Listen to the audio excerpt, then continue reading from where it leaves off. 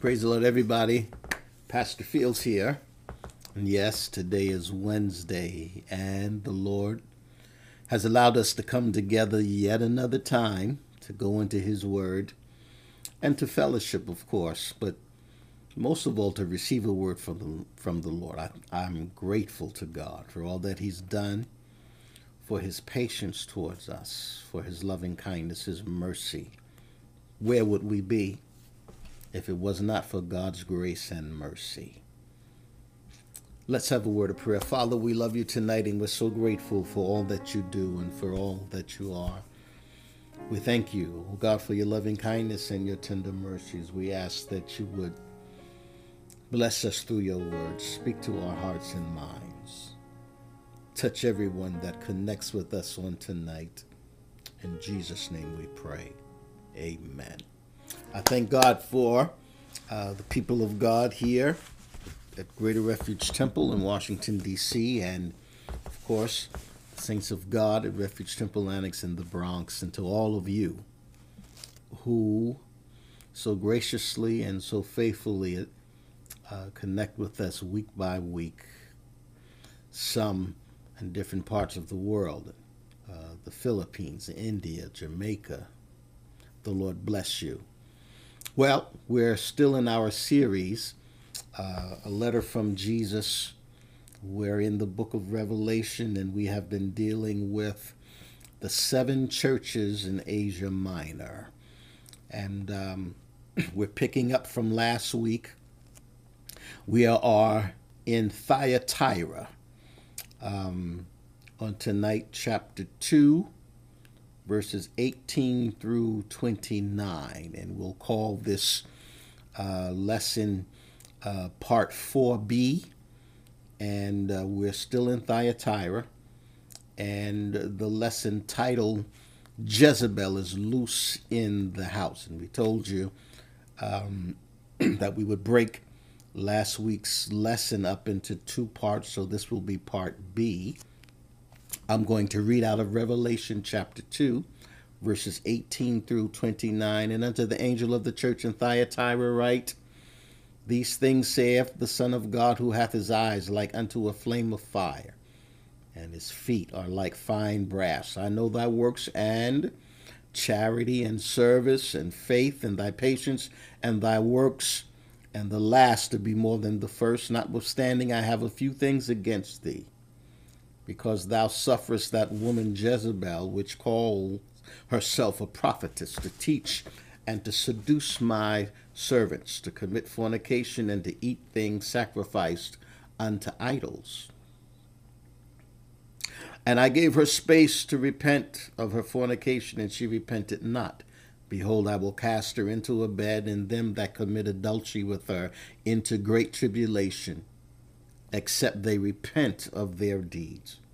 And I will kill her children with death, and all the churches shall know that I am he which searcheth the reins and hearts, and I'll give unto every one of you according to your works.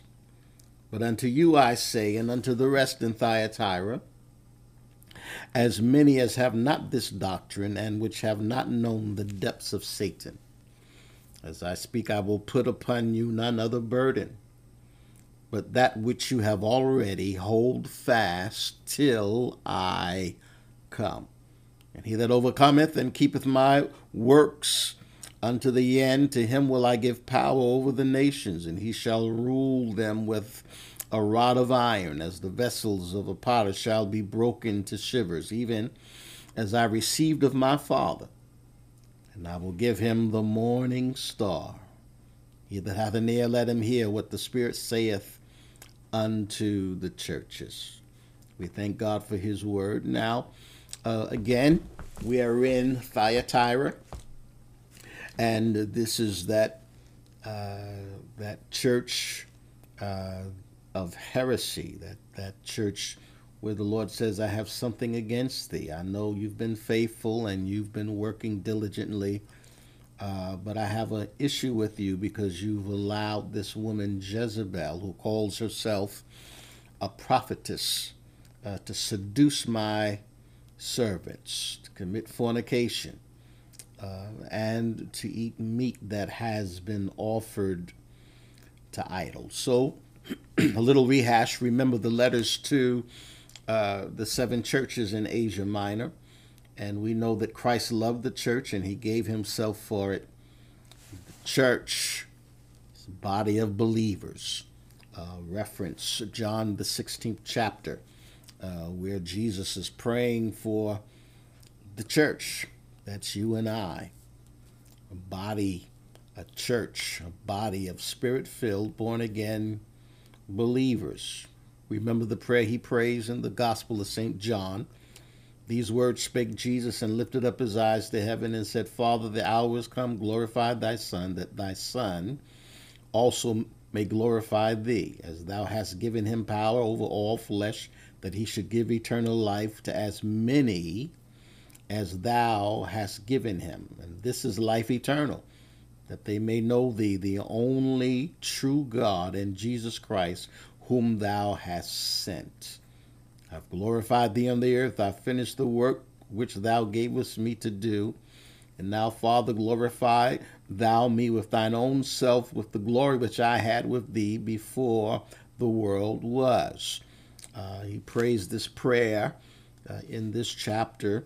I won't read the whole entire prayer, but he's praying for the body of believers. These are the children that you gave me.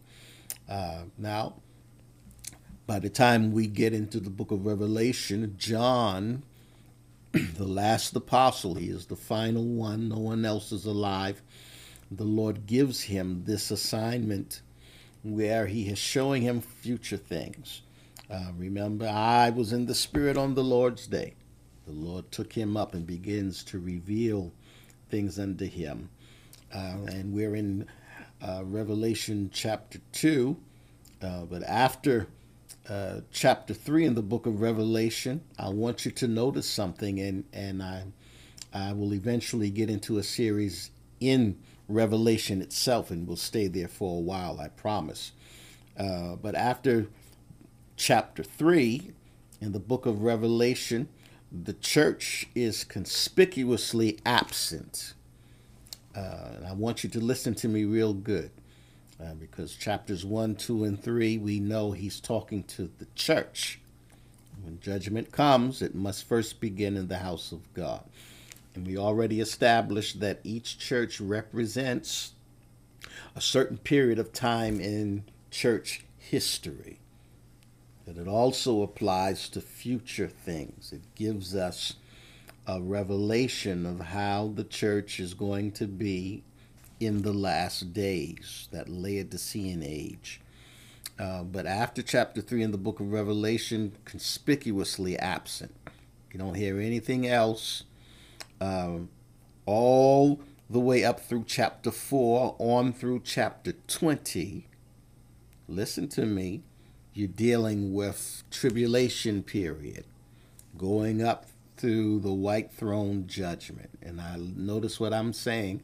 The church is conspicuously absent. The church, chapter 4 through chapter 20, is not mentioned, not one time. And I'm saying this for those who for some reason think the church will be here during tribulation period. Now, if you're listening to me, I would agree the normal reaction is to inquire then as to the destination of the church, or the location. So where's the church going to be? Where are we going to be at during this period? And we're talking from chapter 4 up through chapter 20. You're dealing with great tribulation, right? Which is a 7-year period, and great white throne judgment. The church is not mentioned at all. So certainly the church won't be here in this world, not on this earth during that. Hallelujah. It has been removed from the earth. Hallelujah. Church has been taken out of here. That sounds like rapture to me. Yes.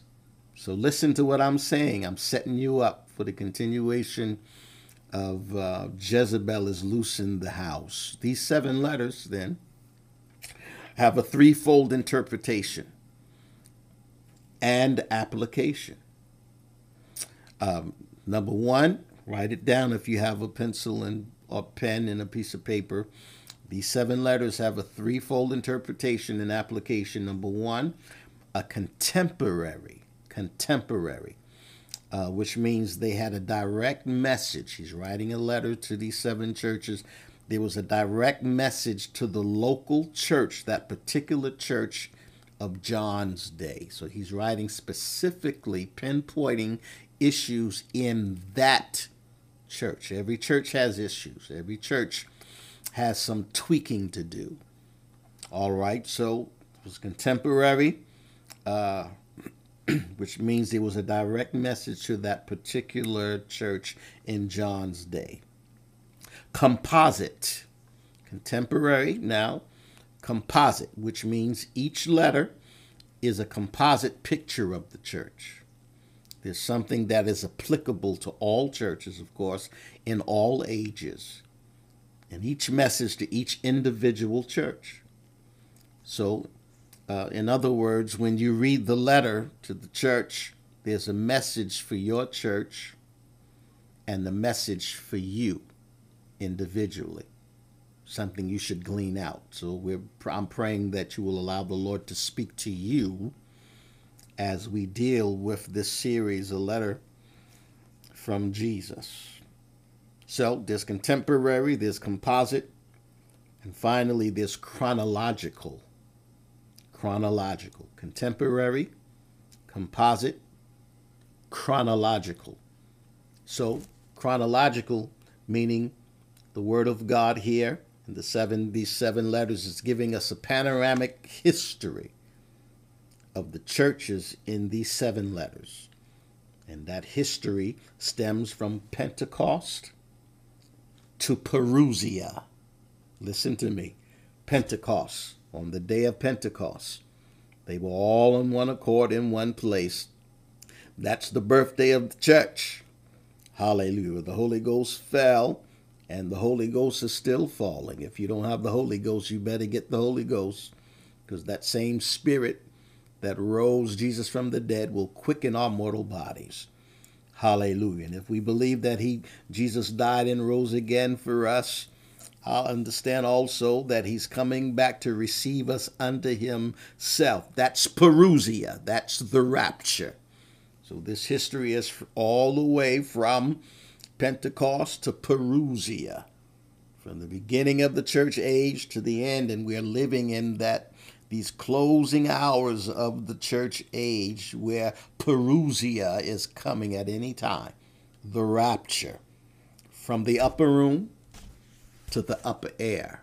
Hallelujah. That song, will be caught up to meet him in the air. Yes, so there are 7 distinct periods of church history then, and I don't have time to go through each and every one of them, but we started in Ephesus, right? And Ephesus represents the apostolic church, from Ephesus all the way to Laodicea. Laodicea would be the final piece of church history, and that's where many theologians believe this is where we are now, where he says, I wish you would either be hot or cold. Don't be lukewarm. Where the church has become watered down and lukewarm, he said, because of this I'm nauseous, and I'll spit you out of my mouth. And Laodicea, represents the apostate church. So we go from apostolic to apostate, and we've got to make sure that we remain apostolic. So this prophetic picture is largely fulfilled. A lot of things that we have read have been fulfilled, but there are many things that are going to be fulfilled, right? Things that have been fulfilled and is now church history, but those things we can apply. And certainly there are certain things that show us where we are right now. So we're back in Thyatira, and we're dealing with that spirit of Jezebel that has infiltrated this Thyatira congregation. He gives them honor and tells them who he is. Hallelujah. I'm the one with flaming eyes. meaning that I see all. I'm looking and watching everything, and I'm the one with brazen feet, meaning I'm coming in judgment.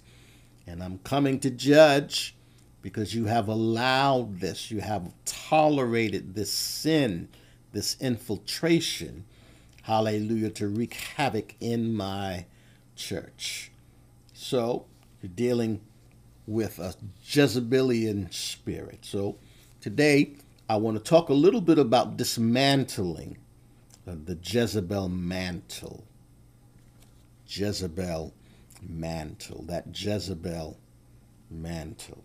And if you've ever, and I'm sure you have, if you've ever read the book of Jeremiah, or if you ever read the book of Jeremiah, it paints a picture of a prophet who was horrified as Babylonian soldiers are setting fire to the temple in Jerusalem. And he's wondering as he watched why the people didn't listen to him. I told you if you turn to God, he would protect you. Come back to God. And they would not listen to Jeremiah. And he's wondering, God is doing everything he said he was going to do. If we walk uprightly before him, there's no good thing he will withhold from. But if we don't turn back to him, 70 years of bondage we're going to have. And the enemy is coming in and destroying the temple in Jerusalem. And he's wondering as he watched why the people did not listen to him.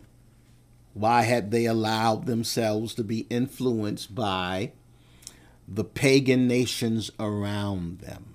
Yes, even the kings were bringing unto themselves these pagan practices, right? And this alludes real strongly to Ahab marrying Jezebel. And we talked a little bit about it. Elihu allowing his sons Hophni and Phinehas to bring prostitution into the house, so much so where they themselves, the preachers, having intercourse with these prostitutes and bringing pagan worship, because pagan worship was a part, intercourse and perversion was part of pagan worship. And he's saying, why did they allow themselves to be influenced by the pagan nations around them? They just wouldn't listen. And we're living in a time just like that today. People just won't listen to the voice of God. They just won't listen and understand. After each letter, at the end of each letter, he signs off, he that has an ear, let him hear what the Spirit is saying to the church. And even in Jeremiah's day, people wouldn't listen. Even in that day. And he's wondering, they wouldn't listen to the prophets. They wouldn't listen to Moses. And as Moses predicted, Moses told them too. He predicted that if you don't listen to God's voice, you're going to fall under God's judgment. And that's for everybody. If we don't obey his word, we will eventually experience God's judgment. I'm going to take you to Numbers chapter 33, verses 55 and 56. But if you will not drive out the inhabitants of the land before you, then it shall come to pass that those which you let remain of them shall be pricks in your eyes and thorns in your side. So this is here, he's saying when you get into the promise, get rid of all of these pagans. Get rid of them. Don't mix with them. Don't play with them. Don't marry them. Don't bring them into your house, right? Because if you let this remain, whatever you leave in your life that should not be, he says it will become a prick in your eyes and thorns in your sides, and shall vex you in the land wherein you dwell. Now, there are a whole lot of us, a whole lot of the saints are going through things because of what they allowed to stay in their life. God told you to get rid of it, but you wouldn't get rid of it. You kept it around, and now it's vexing you. God said, don't play with it, and you played with it. Now it's vexing you. He says shall vex you in the land wherein ye dwell. Moreover, it shall come to pass that I shall do unto you as I thought to do unto them. In other words, I'm going to judge you. I'm going to deal with you just like I deal with the sinner, because you would not listen, you would not obey my word. So now we have this issue in Thyatira, because he said, you have allowed this woman who calls herself a prophetess. She calls herself a prophetess. She has taken unto herself a mantle of leadership in God's house. She has usurped the authority. So we need to talk a little bit about a mantle and what that mantle means. So let's discuss it briefly. And although there are different variations of the meaning of mantle in the Bible, the main idea is that of a covering, or like a cloak, article of clothing. The New American Standard Bible uses the word mantle in Joshua, book of Joshua 7:21. He says, when I saw among the spoils a goodly Babylonish garment and 200 shekels of silver and a wedge of gold of 50 shekels weight, then I covered them and took them, and behold, they are hid in the earth in the midst of my tent, and the silver under it. Now, the word in the American Standard Bible there, the covering, he uses the word mantle, same as in Hebrews 1:12. And it says, and as a vesture shalt thou fold them up, and they shall be changed, but thou art the same, and thy years shall not fail. Again, that word there is mantle.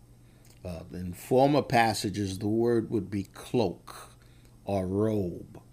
But in biblical times, a mantle was typically a large, loosely fitting garment made of animal skin, probably sheepskin. Look at Job 1:20 or Ezra 9:5. I don't want to take up too much time, so I won't read everything, but several people in the Word of God are mentioned as wearing a mantle, right? Job 1:20. Job arose and rent his mantle and shaved his head and fell down upon the ground and worshipped. Ezra 9:5. And at the evening sacrifice I arose up from my heaviness, and having rent my garment and my mantle, right? Also, the prophets were known for wearing mantles. The prophets were known for wearing mantles. Remember, Elijah, before he leaves, he drops his mantle for Elisha. Prophet Elijah threw his cloak around Elisha, his mantle, as a symbol. Now we're talking about the symbolism, because Jezebel had established or taken unto herself a mantle. She calls herself a prophet. She calls herself. The prophet's mantle was an indication of authority and responsibility. Authority. So she took it. I've got authority, and I'm the one in charge. She was not chosen by God.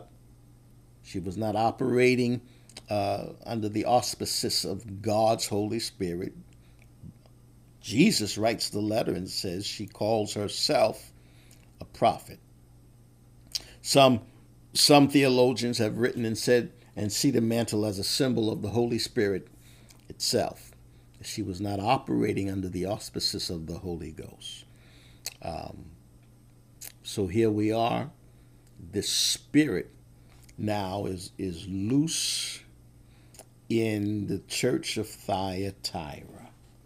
So let's discuss this. Let's get into this. This is why when leadership is passed on from one pastor to another, from one leader to another, they'll say something like, take up the mantle, assume the role of leadership that someone else has. So she assumed, she took. And there are a few variations of this, but basically this is what it means. So So let's discuss further. Let's go. I want to take you to Zechariah chapter 13. Chapter 13, verses 4 and 5. And it shall come to pass in that day that the prophet shall be ashamed, every one of his vision, when he have prophesied, neither shall they wear a rough garment to deceive. But he shall say, I am no prophet, I am an husbandman, for man taught me to keep cattle from my youth. This is Zechariah, but he's prophesying and said there's going to be a day where the prophet will be ashamed of his prophetic vision. And he won't put on a prophet's garment of hair in order to deceive. And that was Zechariah's way of saying God is going to pull these mantles off of these false prophets. Hallelujah. And here God is, Jesus is writing this letter, and he's writing to the angel of the church saying that if you don't deal with this demonic mantle, this demonic spirit that has infiltrated my church, I'm going to come with judgment. This is why he opens up the letter by saying, I've got flaming eyes and feet of brass. My God. So because the angel of the church allowed Jezebel to take roots and take control of the church of Thyatira, he had developed a demonic thorn. Now listen, when you allow sin, when you allow something that is not pleasing to God, that is contrary to truth, to true doctrine and God's holy word, when you allow another spirit to take control, to come in God's house and wreak havoc, talking to the leader, he's talking to the leader. That's called a demonic thorn, and it'll cause infection. Have you ever had a splinter, right? And if you want to get relief, you have to go in there and take it out. Yeah. Or else you'll get infection. So this demonic thorn, this Jezebelian spirit, pricked the church. Church can be pricked and cause a spiritual infection. Just like a splinter can cause infection in your finger. So the longer this thing is ignored, the longer this Jezebel spirit is ignored, the greater the infection. If neglected, the infection can spread and lead to two things. Infection can lead to amputation or death, right?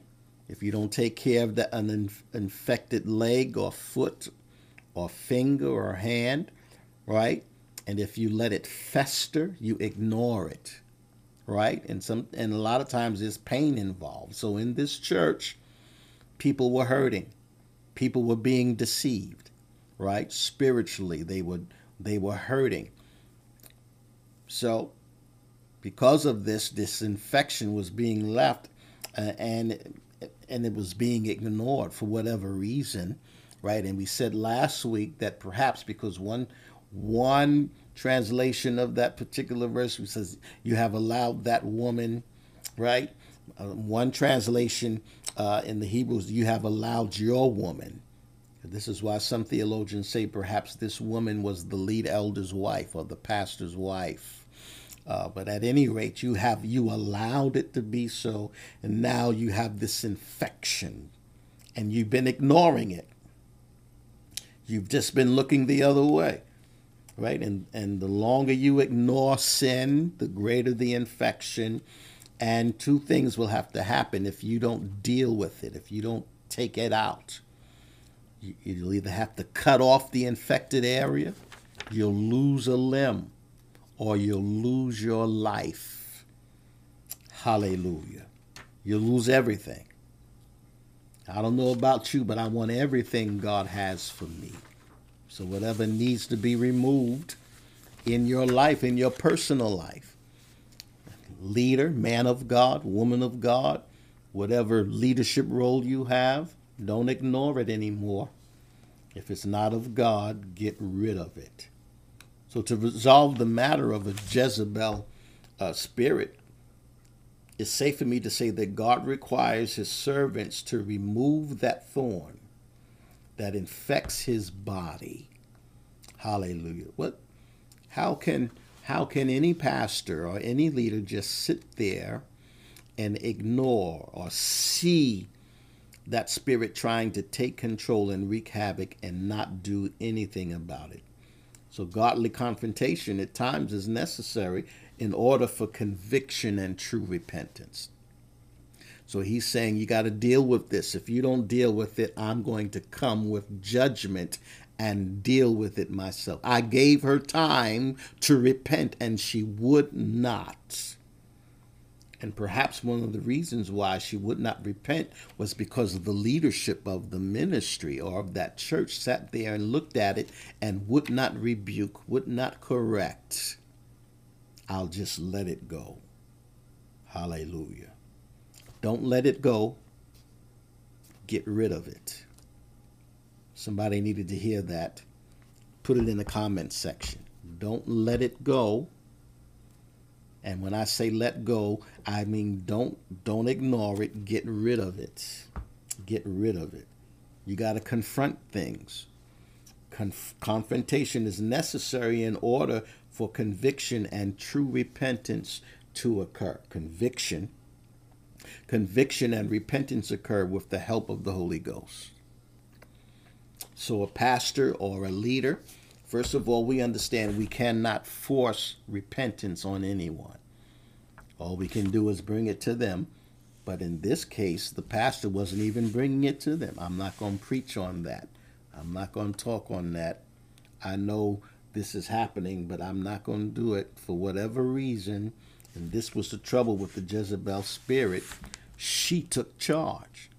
The prophet prophesied what she told the prophets to prophesy. She had, in the Old Testament, Jezebel had 450 prophets that worked in her, I would say, her reformation, because she took control. Now, these were Israelites, and this spirit took over, this Baal worship, this demon, and Ahab sat there and let her do it. So, and she also had 400 prophets that sat at her table every day and ate with her. And she served them. And when I say served them, in every way, in every sense of the word, so she could have total and complete control. And they had to do what she said do. And it was Ahab's responsibility to deal with her, and he would not. Right? And there's something else you need to know, right? Because we give Elijah a hard time because he ran from Jezebel, but there's something we overlook. Those people, when I say those people that lived in that day, they understood order. Only the king could deal with Jezebel. She was the queen. Yes, he was the prophet, but only the king could get rid of Jezebel. He could have had her set down. He could have had a henchman hang her or get rid of her. He could have put her away, but instead, he gave in to her every whim, right? So, the Holy Spirit has the responsibility, right? The angel of the church, person that is in charge, that person that is over the leadership of that group. And we can pray that the Holy Spirit convicts, we're going back to conviction, an individual who operates with that Jezebel spirit. However, if an individual's behavior becomes obviously malicious, as Jezebel did, and damaging to others, as it did in the book of Kings, but now here in Revelation, it was damaging the church. It was damaged. Some people who had given in, they were practicing witchcraft. They were involved in immoral practices. And the pastor was not confronting it, right? Decisive and ununified action. Decisive and unified, action is needed by the pastor. You have to deal with it. You have to deal with it. Revelation 2:21 and 22, I gave her space to repent of her fornication, and she repented not. Behold, because of this, because the leadership wouldn't deal with it, I'm going to deal with it. God always gives us an opportunity to repent and turn from it, right? Because of this, I'm going to cast her into a bed, and them that commit adultery with her into great tribulation. Those who insist on bringing this filth in my house, those who are refusing to live holy, those who have succumbed to this seducing spirit because of their itching ears, they're going to have to go through tribulation. Those who laid in the bed with Jezebel and compromised, hallelujah, except they repent, they won't make the rapture. And I'll kill her children with death, the offspring of those who have given in to this demonic teaching. Hallelujah. I'm going to wipe them all out, and all the churches shall know that I am he that searches the reins and hearts. Right? They had robes on. They were in the choir. They were doing this, that, and the other, but I saw their hearts, and I knew that they didn't have holiness in their heart or in their minds. They gave into this doctrine. They gave into this thing that says I can live any way I want to live. I can do whatever I want to do. Hallelujah. He says, I'm going to give every one of you according to your works. And isn't there scripture that says somewhere that God is going to judge us for everything that we do in this body? According to our works, we're going to be judged. So you say, well, let's go to Revelation 2:18, and let's talk about a little bit more. Who was responsible then? When the Jezebelian spirit has come up into the house, right? Who's responsible for the removal of that Jezebel spirit? Now, we told you Ahab, the only person that could have and should have removed or dealt with Jezebel's crazy, sinful behavior was Ahab, because he was the king. He's who God put in that place, right? Elijah did his part, but Ahab was the one that brought her in the first place. So who's responsible for removing Jezebel? Listen, chapter 2, verse 18 of the book of Revelation, and unto the angel of the church in Thyatira write these things, saith the Son of God, who has his eyes like flame of fire. I see it. I'm looking right at it. And his feet like fine brass. And I'm going to come in judgment. I'm a righteous judge. So the responsibility of addressing the Jezebel spirit belongs to the pastor. Yeah. As the overseer of the flock. This is why each letter is addressed to the angel in the church. The pastor has the authority to confront and remove. The pastor has the authority to confront and remove. And God is saying, if the pastor won't stand up and be the pastor and deal with this, because I'm the over shepherd, because this is my body, I'm going to come in there and deal with it myself. But as the overseer of the flock, the pastor has the authority to confront and remove. A pastor should not expect a prophet or a revivalist to come up in the house and deal with it. Don't get on the phone and say, listen, Doc, I got this issue. I need you to come and preach on so-and-so. No, God has put you over that flock. It's your responsibility to deal with Jezebel. It's your responsibility to confront that demonic spirit. Yes, a prophet's job is only to reveal an individual who covertly operates in that particular spirit, who's covertly doing what they should not be doing. This is why I have an issue with all these prophets, and all they talk about is how much money, what color your wall is, and you're going to get married. You know, true prophecy in that day, if you was wrong, repent, turn from your wicked ways. If you will not turn, 70 years of bondage will you have. Then God would turn to the remnant.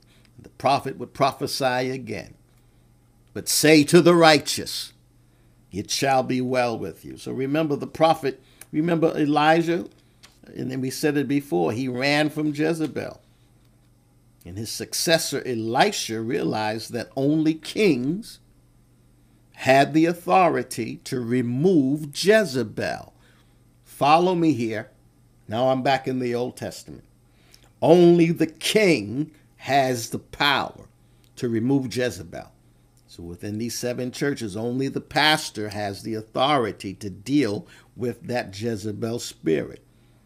And Elisha, who came after Elijah, realized that only kings had the authority to remove Jezebel. So God instructs Elisha to anoint Jehu to be king. And Jehu's name means the Lord Jehovah is he, Yahweh. So let's stop here and discuss it for a minute. Yeah, let's talk about it. I want to take you to 2 Kings chapter 9. Let's flip-flop a little bit and go into the Old Testament and talk about Jehu, because he tells Elisha, I want you to go and anoint Jehu. I'm going to put a new king. I'm going to take down this one and put up another one because I'm in charge. So let's go to 2 Kings, and I'm almost through. I don't want to keep you too long. Chapter 9, around verse 30. Listen, and when Jehu was come to Jezreel, Jezebel heard about it. Now, Jehu had been anointed king, and his assignment was to get rid of Jezebel, because the only one that could deal with this Jezebelian spirit, because it's up here in leadership. Spiritual wickedness in high places. Hallelujah. Jezebel heard that Jehu was coming. She heard that the anointing was on its way. You shall be anointed, and the anointing shall destroy the yoke. So she said, oh, my Lord. And she painted her face and tied her head and looked out a window. And as Jehu entered in at the gate, she said, had Zimri peace, who slew his master? And he lifted up his face to the window and said, who's on my side? He wouldn't even have a conversation with Jezebel. Listen, when it's time to confront and deal with that sin, when judgment comes, there won't be no conversation like that. There's not going to be any bargaining. Listen, on the day of judgment, it is appointed unto every man once to die, after death judgment. You can't bring nobody else with you. There's not going to be no bargaining. No. Nobody's standing next to you. Jehu would not even talk to Jezebel. He enters the gate. She says, had Zimri peace, who slow? She's trying to make small talk. Trying to test the temperature. Let me see what I could do. Let me see if I can. No. He lifts up his face to the window and says, who's on my side? Who? And there looked out to him 2 or 3 eunuchs. And he said, throw her down. So they threw her down, and some of her blood was sprinkled on the wall and on the horses. And he trod her underfoot. And when he was come in, Jehu went in there, and then went into there and had something to eat. And while he's eating, he looks around and says, all right. He eats and he drinks. I'm in verse 34. And said, now go see this cursed woman and bury her, for she's a king's daughter. And they went to bury her, but they found no more of her than the skull and her feet, because it prophesied. Elisha had prophesied, when God gets through with you, won't be nothing left of you. Maybe the palms of your hand, But when they finally get a look at you, you're going to be nothing but a skull. The dogs are going to come and eat up your flesh. God's judgment. It ain't time to play. Listen, so get it right. He said, I gave her space to repent, and she would not. There are a whole lot of people today who refuse to repent. And if you don't repent, you'll have to suffer the judgment of God. They went to bury her. The Bible says, but they found no more of her than the skull and feet and the palms of her hands. Wherefore they came again and told him, and he said, this is the word of the Lord, which he spake by his prophet Elijah the Tishbite, saying, in the portion of Jezreel shall dogs eat the flesh of Jezebel. The carcass of Jezebel shall be as dung upon the face of the field in the portion of Jezreel, so that they shall not say, this is Jezebel. When I get rid of her, you won't even be able to recognize her. I'm going to wipe it out. In the next chapter, chapter 10, he starts dealing with her daughters and the children of Jezebel.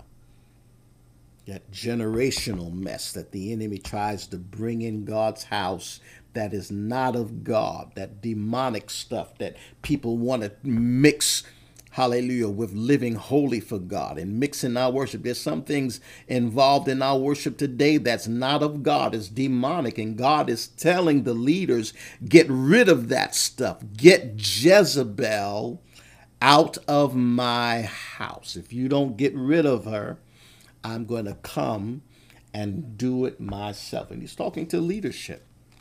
We're leaders are allowing certain things to come into God's house, and God is saying, no, I see you handing out tracts, and okay, and the people are getting baptized, but now you're compromising and bringing stuff in my house that should be forbidden. If I don't want it, you shouldn't want it. If I say it's an abomination, you should say it's an abomination. If I say it's sin, God said, if I say it's sin, then you should say it's sin.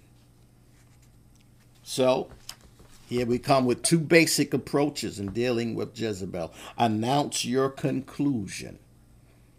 Here's the conclusion of the matter. You won't repent. You won't live for God.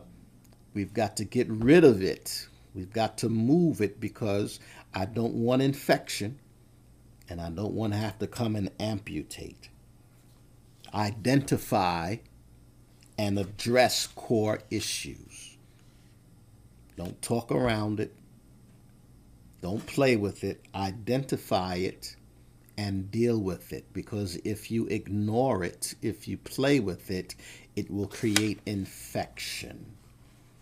So this is why the same issues resurface, right? For many years now, for years, the church has been talking about the same old thing, when 20 years ago it would not mete it out. It just ignored it. It just looked over it. Now the same issues are tending to resurface, right? And there is a difference between removal and restoration. We're trying to restore things that should have been removed. And we're trying to remove things that should have been restored. So how would you know the difference? The only way to know the difference is to stay in tune with God's word. Stay in tune with the move of the Holy Ghost. Because God then will tell you when to act and how to do it. You got to confront it. And we can't continue to ignore Jezebel or don't say anything. Today, the church is trying to be so politically correct, and in many other cases, the church is saying nothing. We're just looking the other way, right? And we're trying to restore. But you cannot restore someone who refuses to repent. Someone who refuses to repent has to be removed. Judgment is coming. Let me say this, judgment is coming. And he says when judgment comes, it must first come to the house of God. So when is the time to act? I believe the time to act is now. Whatever's wrong, let's deal with it. I hear that song, Get Right Church, and let's go home. I'm getting ready to shut down. Hallelujah. But this Jezebel spirit had come into the church in Thyatira, and he's saying to the leader of the church, the angel of the church, I gave her space to repent. And if she would not repent, and because of this, I'm going to come and deal with her. And he's even recognizing the fact that the angel of the church allowed it. You suffered this woman to do this.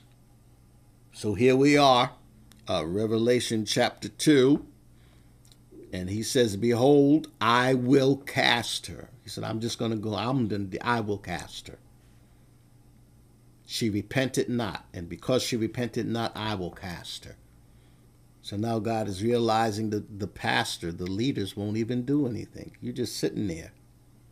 You just sitting there. You just watching it. Perhaps you agree with it. You suffering to do it. You allow her to do it. And behold, because of this, I will cast her into bed with them. Everyone that is allowing this to come into their life, those who are signing off on it, those who she was able to deceive and refuse also to repent, right? Those who are committing adultery with her, I'm going to put them in great tribulation. They won't be with me. I'm going to cut them off. That's amputation. That's removal. You can't restore someone who refuses to repent. And her children in great tribulation. Everyone that joined Jezebel's church. Everyone that signed on to be a part of Jezebel's movement. You know, Jezebel, that spirit has its own movement right in the house. They're going to miss the rapture.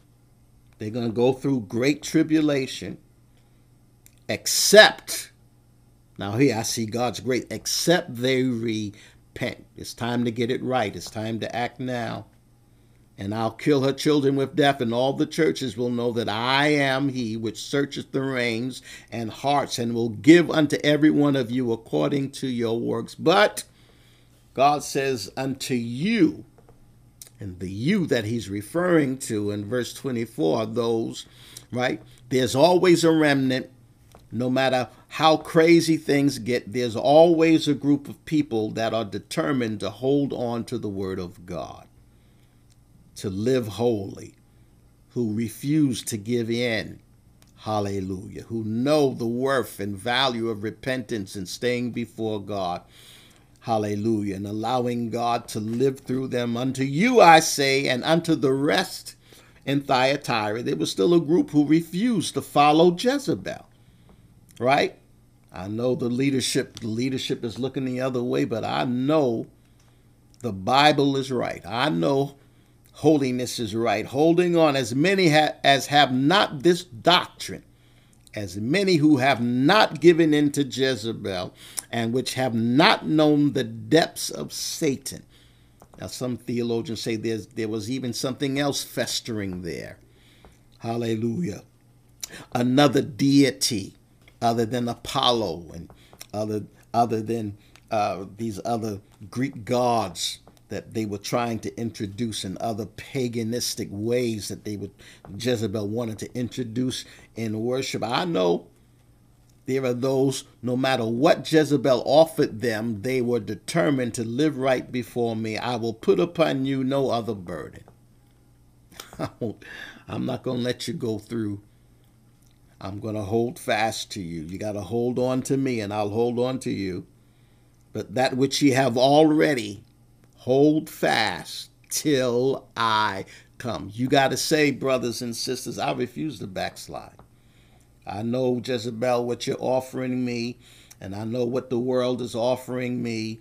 Hallelujah. But I'd rather have Jesus than silver and gold. I'd rather have Jesus. But that which ye have already, hold fast. Hold fast until I come. How long we got to live saved? Until Jesus comes. How long we got to be holy? Until Jesus comes. I'm coming back for a church without spot or blemish. How long? Until Jesus comes. Hallelujah.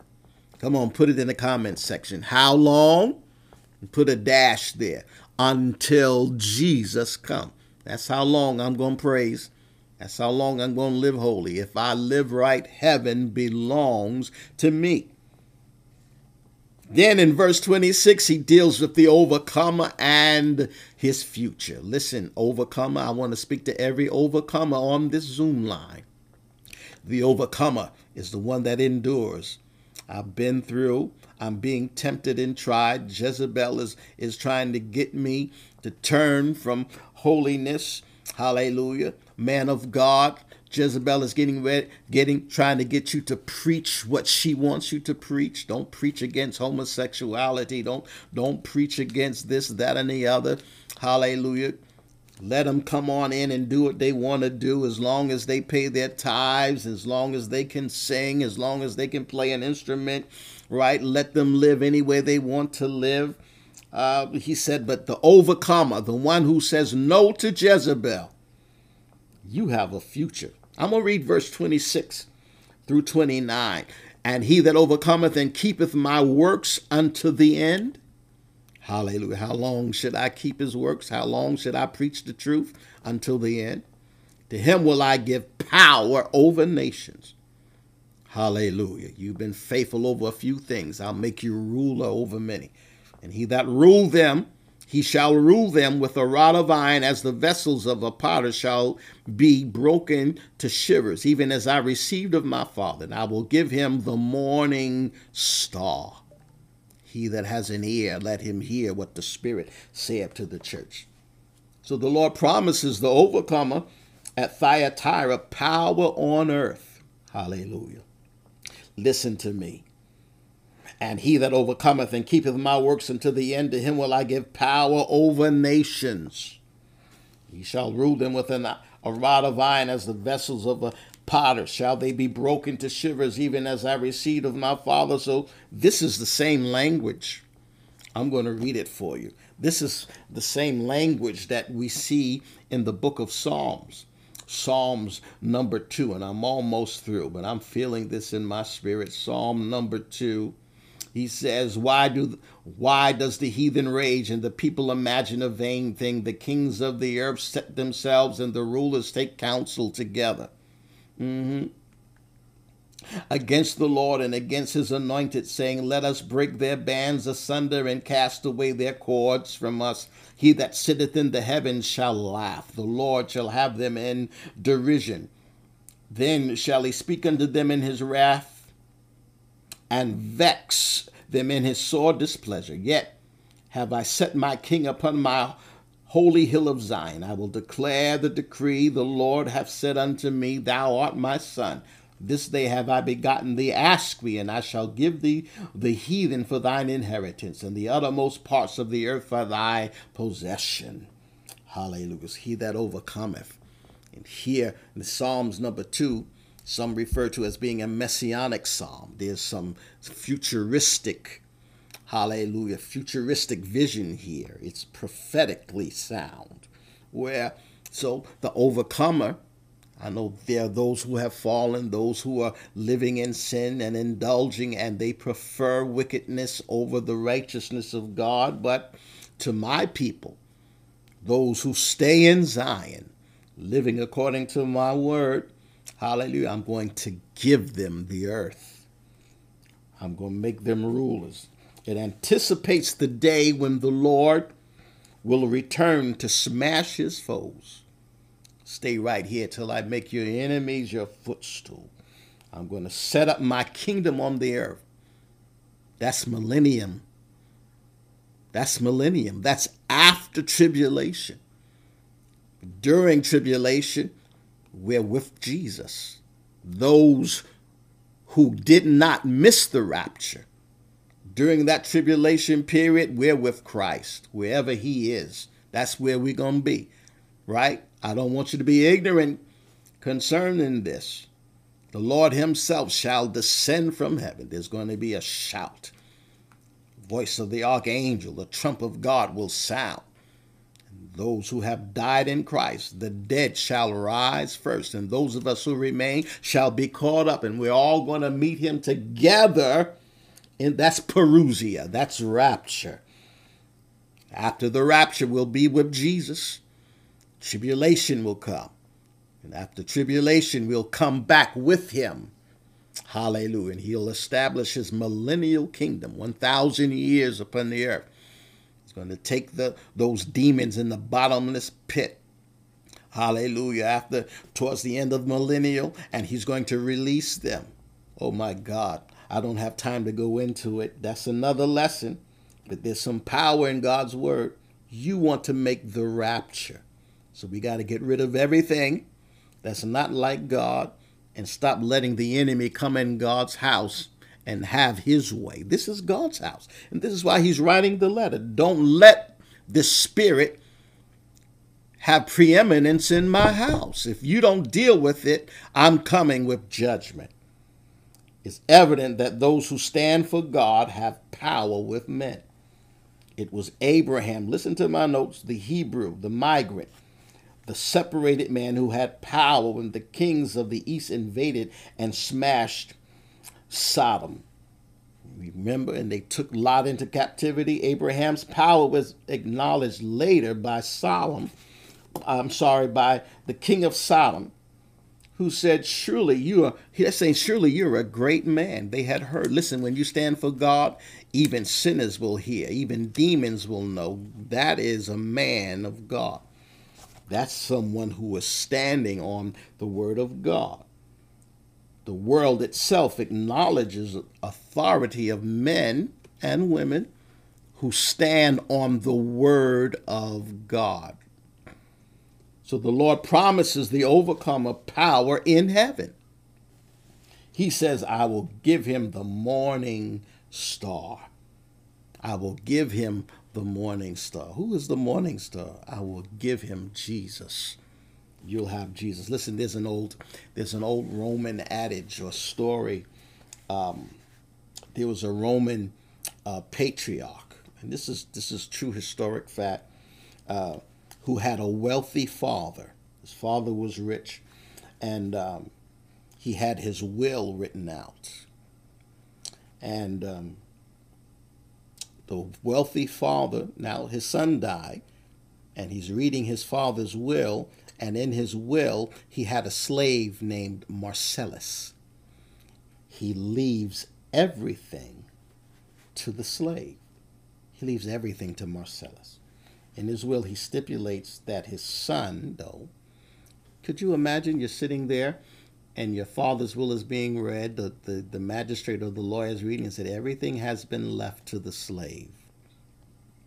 And to my son, I give my son the opportunity to choose whatever he wants from my estate.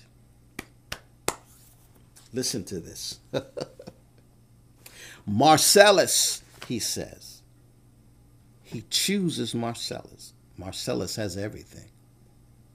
So I choose Marcellus.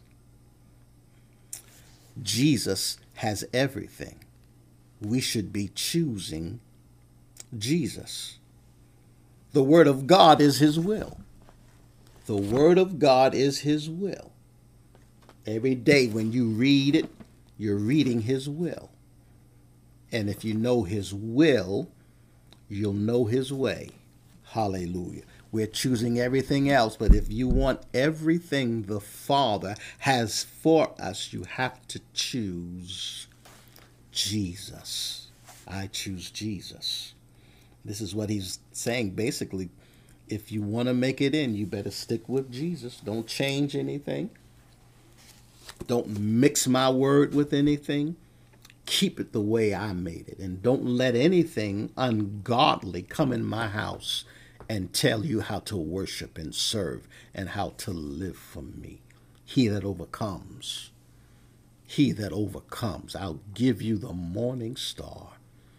I'll make you a ruler. Yes, over the nations during that millennial period.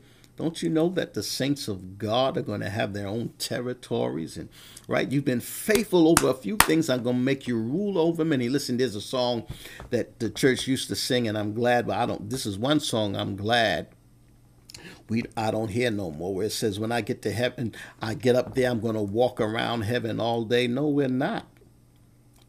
No. Not gonna, well, first of all, we're going to be praising and worshiping, and there will be responsibilities. Yes. I can't wait. How about you? I'm going to stop there. I've been talking long enough, but we're going to be back in Revelation, going on to the next church. We'll be in chapter 3 next week. Yes, we will. We're going to continue until we're finished with the 7 churches of Asia Minor, a letter from Jesus. I hope I've said something tonight that has been a blessing to you. And we're still in our 21-day fast. And if you have any prayer requests, send them to me. Won't you? admin@grtdc.org. Send those prayer requests to me, and I'll lay them on the altar. We are fasting and praying, believing God for miracles and salvation, doors to be opened, shackles to be loose, and I believe God is going to do it. Those difficult things perhaps that we have not been able to give up, God is going to give us the strength to give it up, to let it go, so we can have more of Him. I'm trusting the Lord for that. I'm asking Him to do it for me. Hallelujah. You should ask Him to do it for you too. Let's pray. Father, we love you tonight for your word. We thank you. Help us to confront those things we should confront, so we can remove the things that need to be removed. Hallelujah. We don't want to lose anything that you have for us. We want to be right. We want to be whole. Hallelujah. Help us, oh God, to be the people that you would have us to be. Anything that's not like you, take it away. Satan, the blood of Jesus is against you. We stand for holiness, and we only want what God has for us. Help us, Lord. Help us, God. We need your help. We need your strength to continue in holiness, to continue in this way. We pray for our leaders, Lord, everywhere. Hallelujah, that they'll stand up against sin. Anything that's not right in your house that they should get rid of or confront, give them, oh God, the strength to do so. Not wavering, not faltering, not compromising. Oh God, this is the leadership you're looking for in these last and evil days. Help us, Lord, all of us. Help us with our shortcomings. Help us, oh God, with our weaknesses, so we can stand pure and sure. In Jesus' name, amen. The Lord bless you tonight. I love you all. Now, if you want to plant a seed in this ministry, you want to pay your tithes, you may do so. Technician will put that on the screen for you. And those of you in Refuge Temple Annex there in the Bronx and the New York area, you may use Givelify. Father, in the name of Jesus, those who are about to plant seed in this ministry, I pray, oh God, that you would open unto him the windows of heaven. In Jesus' name, amen. I've taken up enough of your time. Let's continue on in this fast. We'll be fasting up until the 30th of this month. You pray for me, I'll pray for you. Until next week, be careful, be prayerful, and be holy. Shalom. Shalom.